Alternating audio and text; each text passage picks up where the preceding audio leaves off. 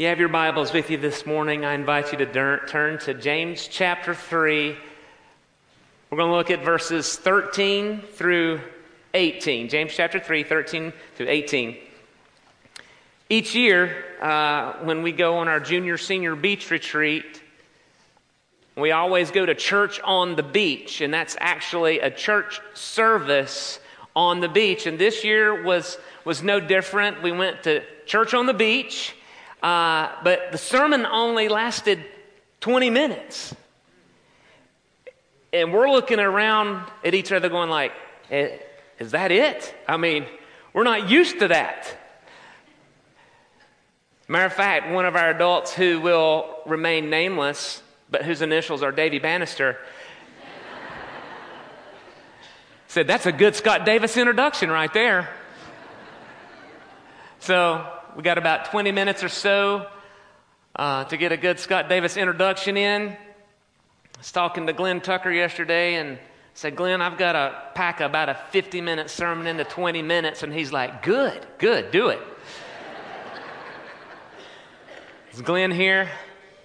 It didn't work the first service, just to let you know. But would you stand with me as we read together James chapter 3. And by the way, Scott hadn't been able to preach in a couple weeks, so next week, pack a lunch, okay? And at the end of this service, at the close, please remain where you are as the graduates process out at the end of the service. Okay, here we go. James chapter 3, 13 through 18. Who is wise and understanding among you? By his good conduct, let him show his works in the meekness of wisdom. But if you have bitter jealousy and selfish ambition in your hearts, do not boast and be false to the truth.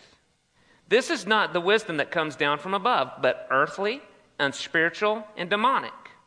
For where jealousy and selfish ambition exist, there will be disorder in every vile practice.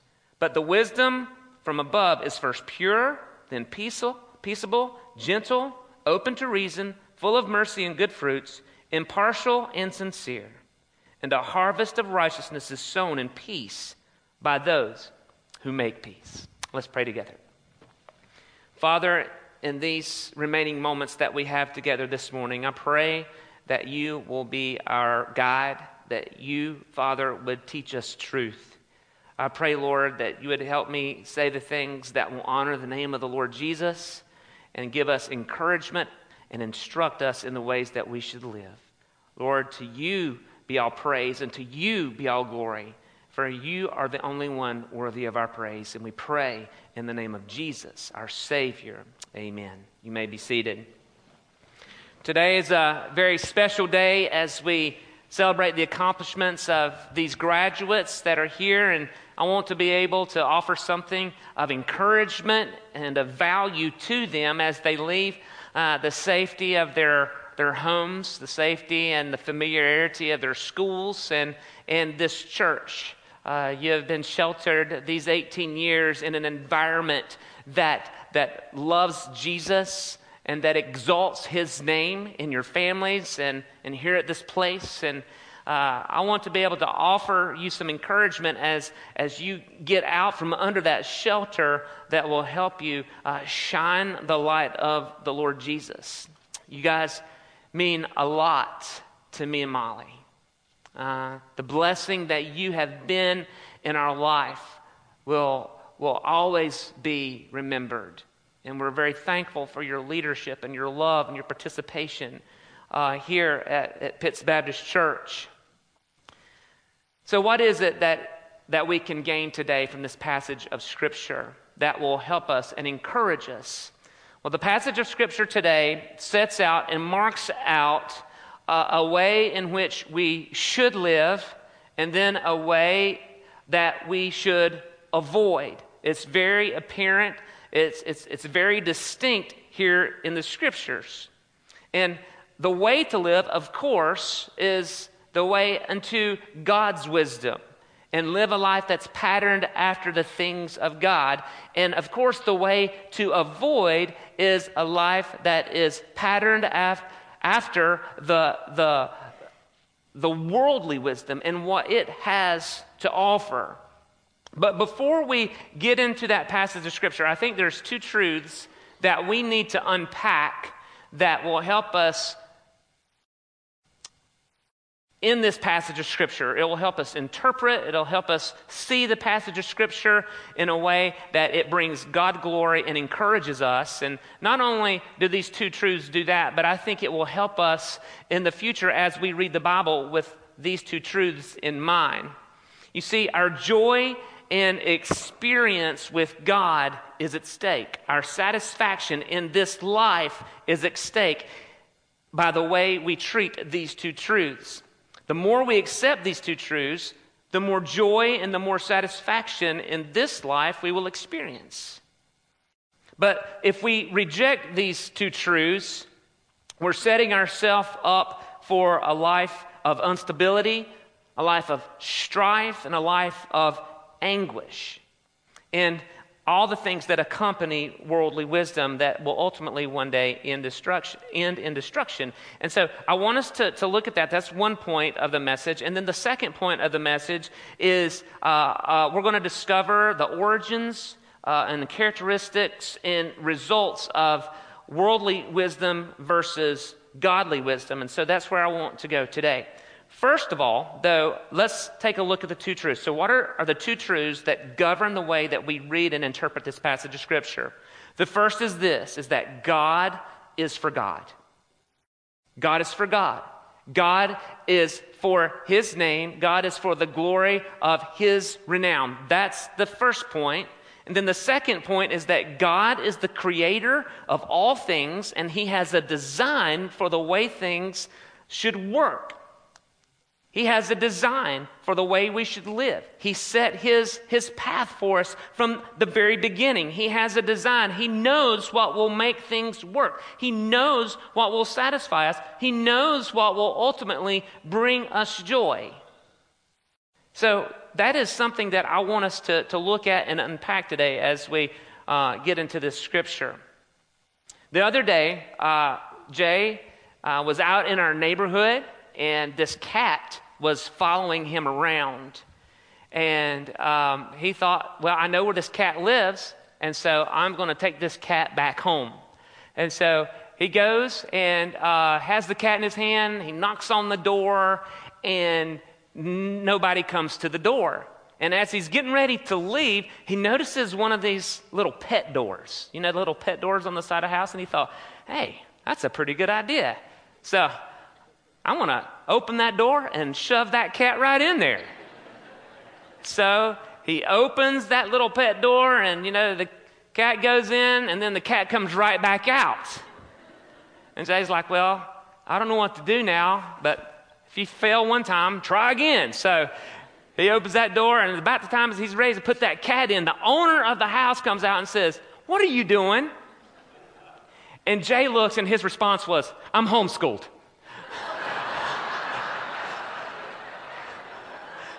I'm just homeschooled, that's all. That's all I know. And that was his response, to what are you doing? What are we doing? What are we doing in light of the truth that God is for God? What are we doing with the theological truth that not only is God for God, but He has designed things in such a way they should work that will ultimately bring glory to His name? So let's unpack that for a second. The first statement that God is for God sometimes is just really hard to swallow. It stings a little bit when this reality comes to us, because it really means that God, not us, is uppermost in His own affection. God is uppermost in His affection. Yes, God is about saving people. The passages of Scripture are full of words that say God wants to bless us, God wants to encourage us, and God wants to show us mercy and give us forgiveness. But yet there's an undercurrent under all of this that says God is for God.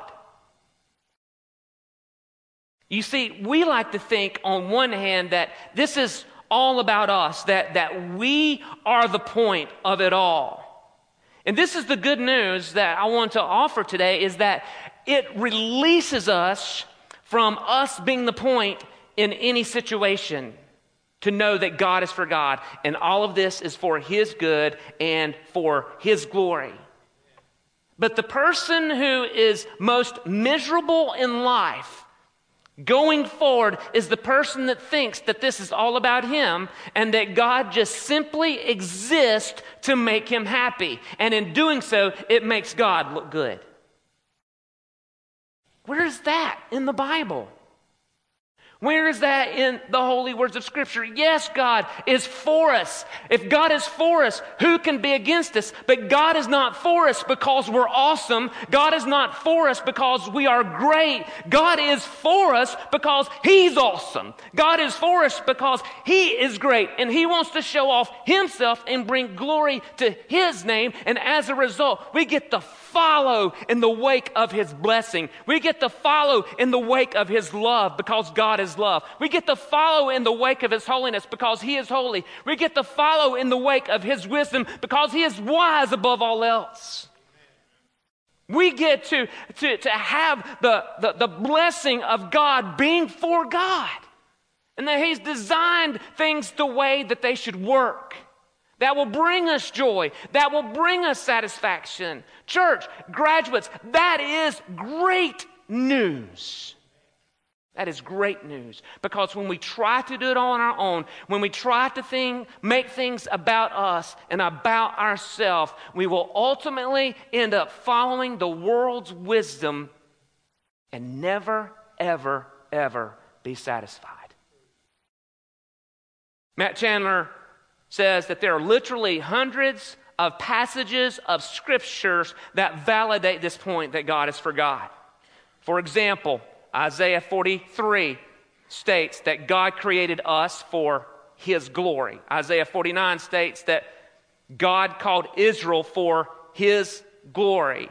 Psalm 106 states that God rescued Israel for His glory. Psalm 8:1 says that God set His glory above the heavens. You see the point? You see the snowball getting bigger and bigger and bigger, that God is for God and that God is for His glory? Psalm 79:9 says, "Help us, O God of our salvation, for the glory of Your name. Deliver us and atone for our sins for Your name's sake." But I believe the passage of Scripture that most defines this is one of the most popular passages in all of Scripture, and it's Psalm 23. You know it. We all know it. We've learned it our whole life. So let's just take a look at a few sentences here and see what it says. It says, "The Lord is my shepherd, I shall not want. He makes me lie down in green pastures. He leads me beside still waters. He restores my soul. He leads me in paths of righteousness." Okay, let's stop right there just for a second. It really seems at this point that God's just really into us, right? It really seems like this right here makes it sound like we're the point, right? I mean, he's leading us beside still waters. He's giving us green pastures, and He's restoring our soul, and He's making us walk in paths of righteousness. But what's the next phrase? For His name's sake. There's an undercurrent to all those things. There's an undercurrent in God sending Jesus Christ to die for our sins. There's an undercurrent in the fact that God wants to bless us. There's an undercurrent that God wants to give us and show us mercy. And that undercurrent is that God is for God. And He wants to make His name great. And He has made His name great by giving us salvation when we did not deserve it.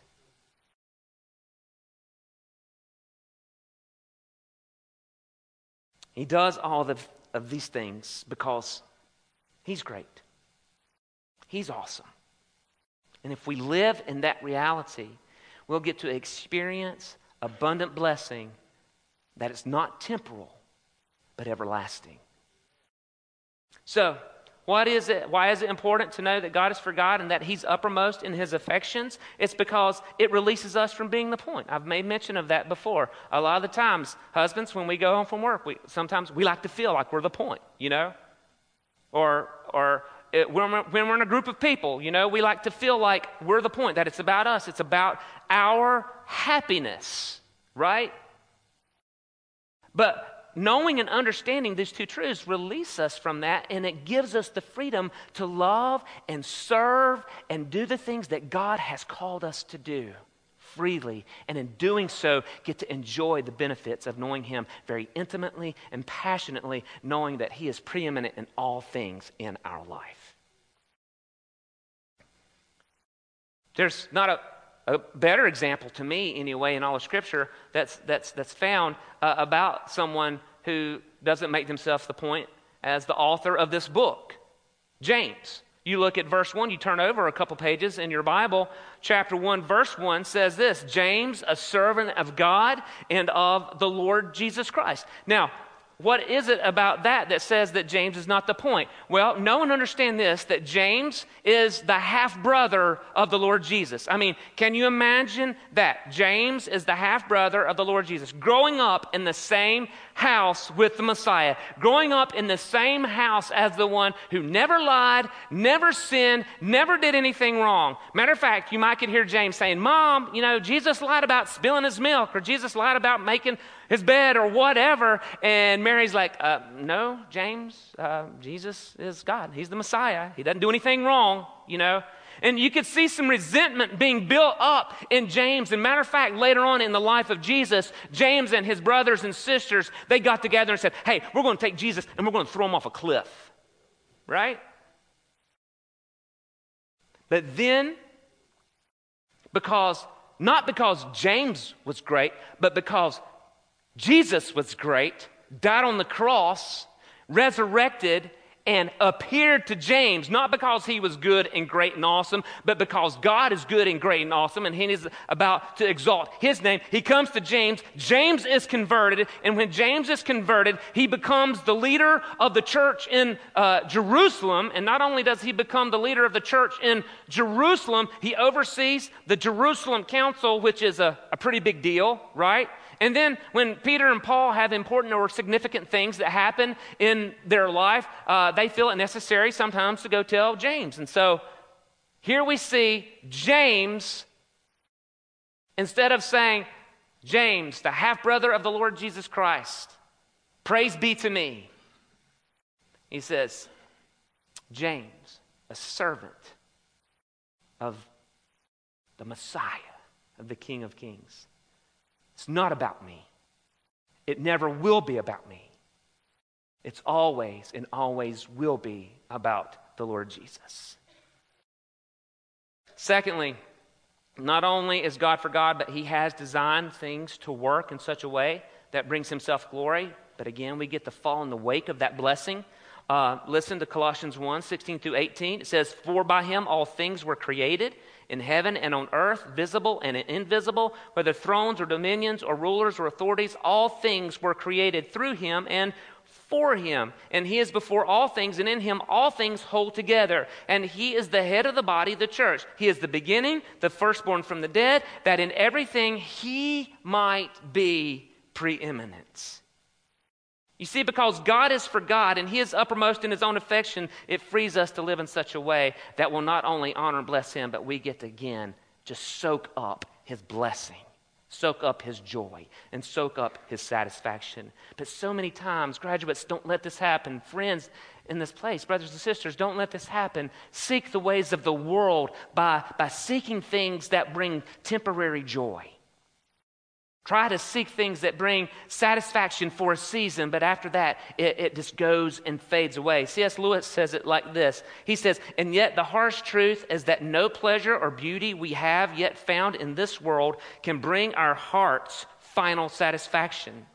In fact, worldly pleasure and beauty only rip wider this inconsolable secret inside of us. Lewis goes on to say that the sun rises, the sun sets, the new music, the great films, the wholesome jokes with friends, the long vacations on the beach, the Easter dinners with family, the passionate kisses from a spouse, the thrill of our hard work praised, all of these things naturally attract us, but they are never enough to fill us.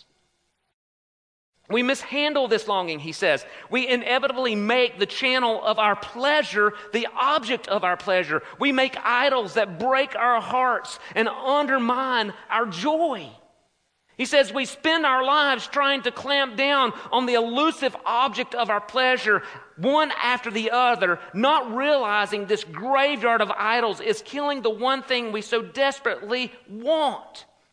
Our quest for joy grow more and more diluted and delusional. We imagine if we have enough friends, have enough praise, have enough music, have enough sex, those pleasures will satisfy this ache. They don't, and they never will. In other words, if I find myself a desire which no experience in this world can satisfy, the most probable explanation is that I was made for another world. Yes, and of his cavernous desire, earthly pleasures were never meant to satisfy it, but only to arouse it, to suggest the real thing. How much time do we spend chasing dead idols? There's a way in which we should walk. There's a way in which we should go. We should walk in the wisdom of God. We should walk and swim behind the boat of His love and of His mercy and of His grace that He wants to lavish and pour on us. But so many times we get out of that wake and we get over into the other wake of the world that says, no, go for the temporary. Go for that satisfies our passions and desires. And we search after idol to bring us pleasure. But Psalm 37:4 says, delight yourself in the Lord, and He will give you the desires of your heart. So, those are the two truths. The passage of Scripture now. So what does it mean when it says that worldly wisdom is earthly? Because this is the origin of worldly wisdom. And we want to make sure this is what we avoid, okay? So that we can contrast that with the ways of God. So what does it mean? It means this, is that it comes from something that is fading. Wisdom from the world is fading because it's earthly, it's temporary, it's passing away. It will not last. It is from something that will not last because the earth as we know it is passing away. Isaiah 48 makes this clear. 40 verse 8 says, the grass withers, the flower fades, but the word of our God will stand forever. That's the difference between the two wisdoms. We seek something that will last forever, or we seek pleasure that will only last for a short season. You know, back in my more romantic days, when I actually bought Molly flowers, I should get back in that habit. Husbands, we should get back in that habit, right, wives? Get back in the habit of buying your wife flowers. I would buy a bouquet of roses. I didn't hear a whole lot of amens on that way, wives. I'm trying to help you out, okay?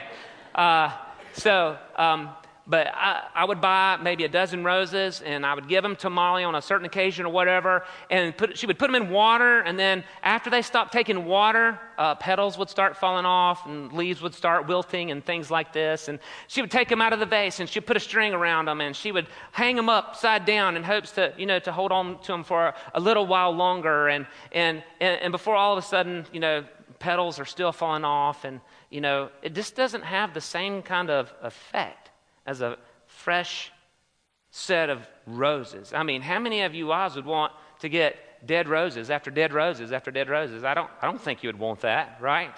Some of you are just like, I just want roses. I mean, I don't care if they're dead or fresh. But what brought more joy was more fresh roses. But eventually, what would happen to those roses? They would die. And then what would bring more joy? Fresh roses. You see the pattern? And I'm wondering if we have that same kind of pattern in our life where we seek a temporary satisfaction and for a while it brings joy and then it fades away. And then we move on to the next thing and it brings joy for a little while and then it fades away. And then we move on to the next thing and then for a little while it fades away. Some of us will go through life like this, sadly, and have a bouquet of flowers on their day of judgment that they put at the feet of Christ. A decayed bouquet of flowers, so to speak. And you'll say something like, well, God, I sure was popular. I chased that worldly dream of being popular. Well, God, I sure made a ton of money. I chased the American dream, God. You know, God, I was really good in my hobby. I did everything that I could. I sacrificed all my time to support my hobby. So here it is, God. Here's my bouquet of flowers. James chapter 5 helps us out with what will happen with such an offering. He says, come now, you rich, weep and howl for the miseries that are coming upon you. Your riches have rotted, and your garments are moth-eaten. Your gold and silver have corroded, and their corrosion will be evidenced against you, and it will eat your flesh like fire. Don't chase after things that will die.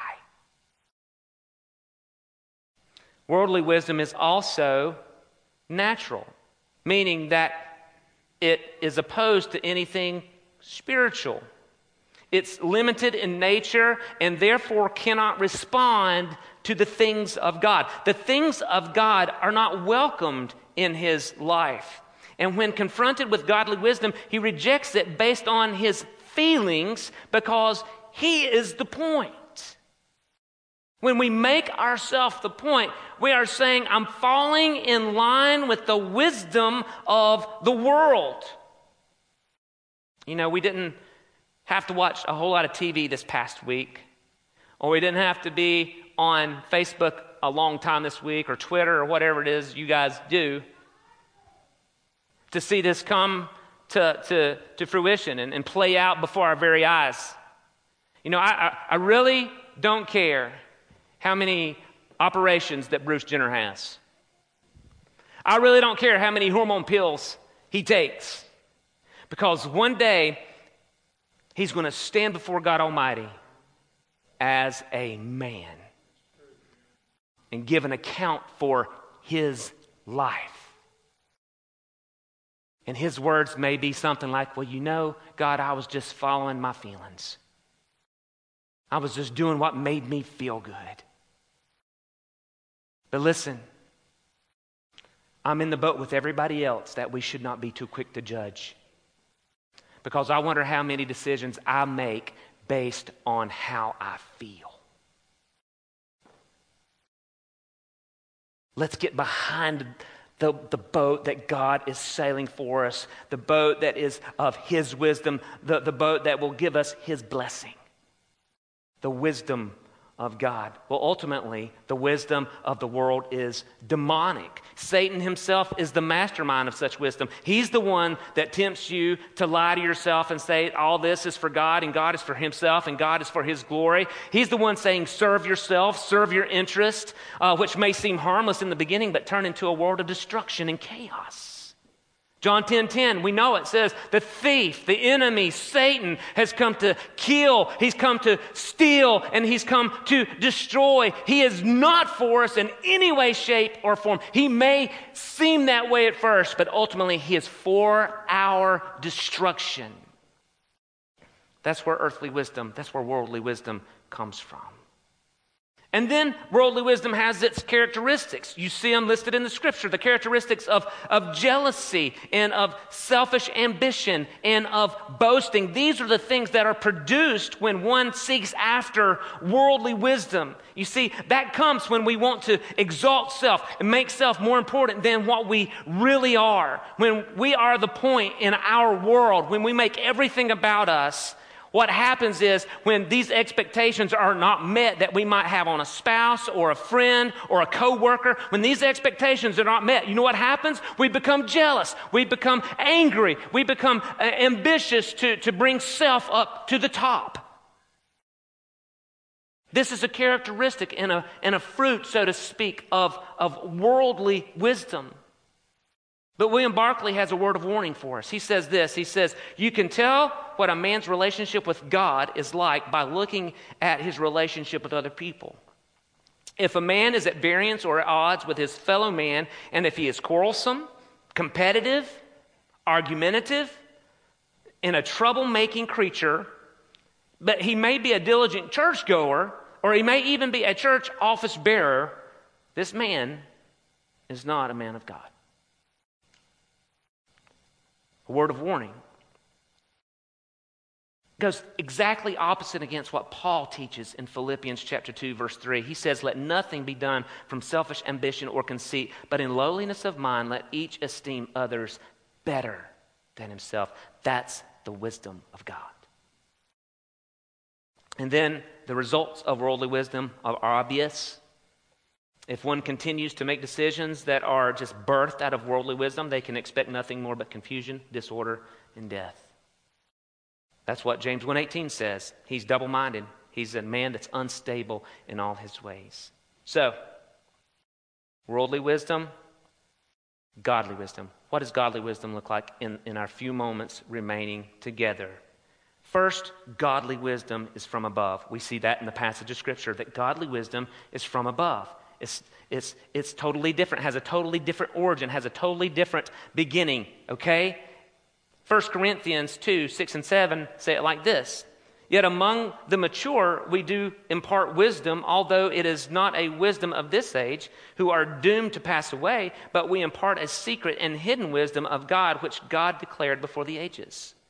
You see, this wisdom of God is centered in Christ and includes all God's plans for the history of salvation for before the ages to an unending future in eternity. The wisdom is manifested then, and God's Son is given power by the Holy Spirit and is demonstrated in God's Word. So there is a place where this wisdom has originated, and it's a place where we can go and get it. It's found in the words of Scripture. Proverbs 2, verses 1 through 5 says, my son, if you receive my words and treasure up my commands within you, making your ear attentive to wisdom and inclining your heart to understanding. Yes, if you call out for insight and raise your voice for understanding, if you seek it like silver and search for it as a hidden treasure, then you will understand the fear of the Lord and you will find the knowledge of God. It is found within the pages of Scripture. It's found within the pages of the gift that this church has given you guys today and has been given you for 18 years in teaching and loving and admonishing you to study and know the Word of God. It's also found through prayer. James 1:5, if anyone lacks wisdom, let him pray for it and God will give it to him. But there's a place where you can go and get it. One of the places that I love most is at the beach, right? We all love to go to the beach, most of us. I like to get my chair, get some sunshine, get my chair at the edge of the water and let that water lap up over my feet. Some of you are probably getting a visual now of that, and you're like, ooh, please move on. Don't want to have that image in my mind. But I love that. I mean, I love sitting at the edge of the water and seeing the ocean and hearing the waves crash and even eating good seafood, right? Amen? I love those things, but I can't experience those things unless I go to the place where it is that I can experience those things. The wisdom of God is found. Go to the place where it is found. It's not of this world, but it's from above. Quickly, some characteristics of godly wisdom. It's pure. It indicates holiness. God above all is holy, and His wisdom is pure, free from any spot or blemish. And so we are called to be holy, to purify our hearts. God's wisdom, therefore, leads us to a life of purity. And then God's wisdom is also full of mercy. It allows us to see how much mercy has been extended to us, and it encourages us to extend that same kind of mercy and forgiveness and compassion to others. That kind of wisdom is not found following the boat of worldly wisdom. It is only found in experiencing and knowing Christ in a relationship, an intimate, passionate relationship, and following His way of living. And then God's wisdom is open to reason. God's wisdom is the source of reason. It is what makes us moldable. It makes us pliable. It makes us ready to receive instruction. In other words, it gives us a willing and teachable spirit. Proverbs 9, verses 8 and 9 say, "Do not reprove a scoffer, or he will hate you. Reprove a wise man, and he will love you. Give instruction to a wise man, and he will still be wiser. Teach a righteous man, and he will increase in learning." How do you respond when you're confronted with something that you know that you're doing is wrong?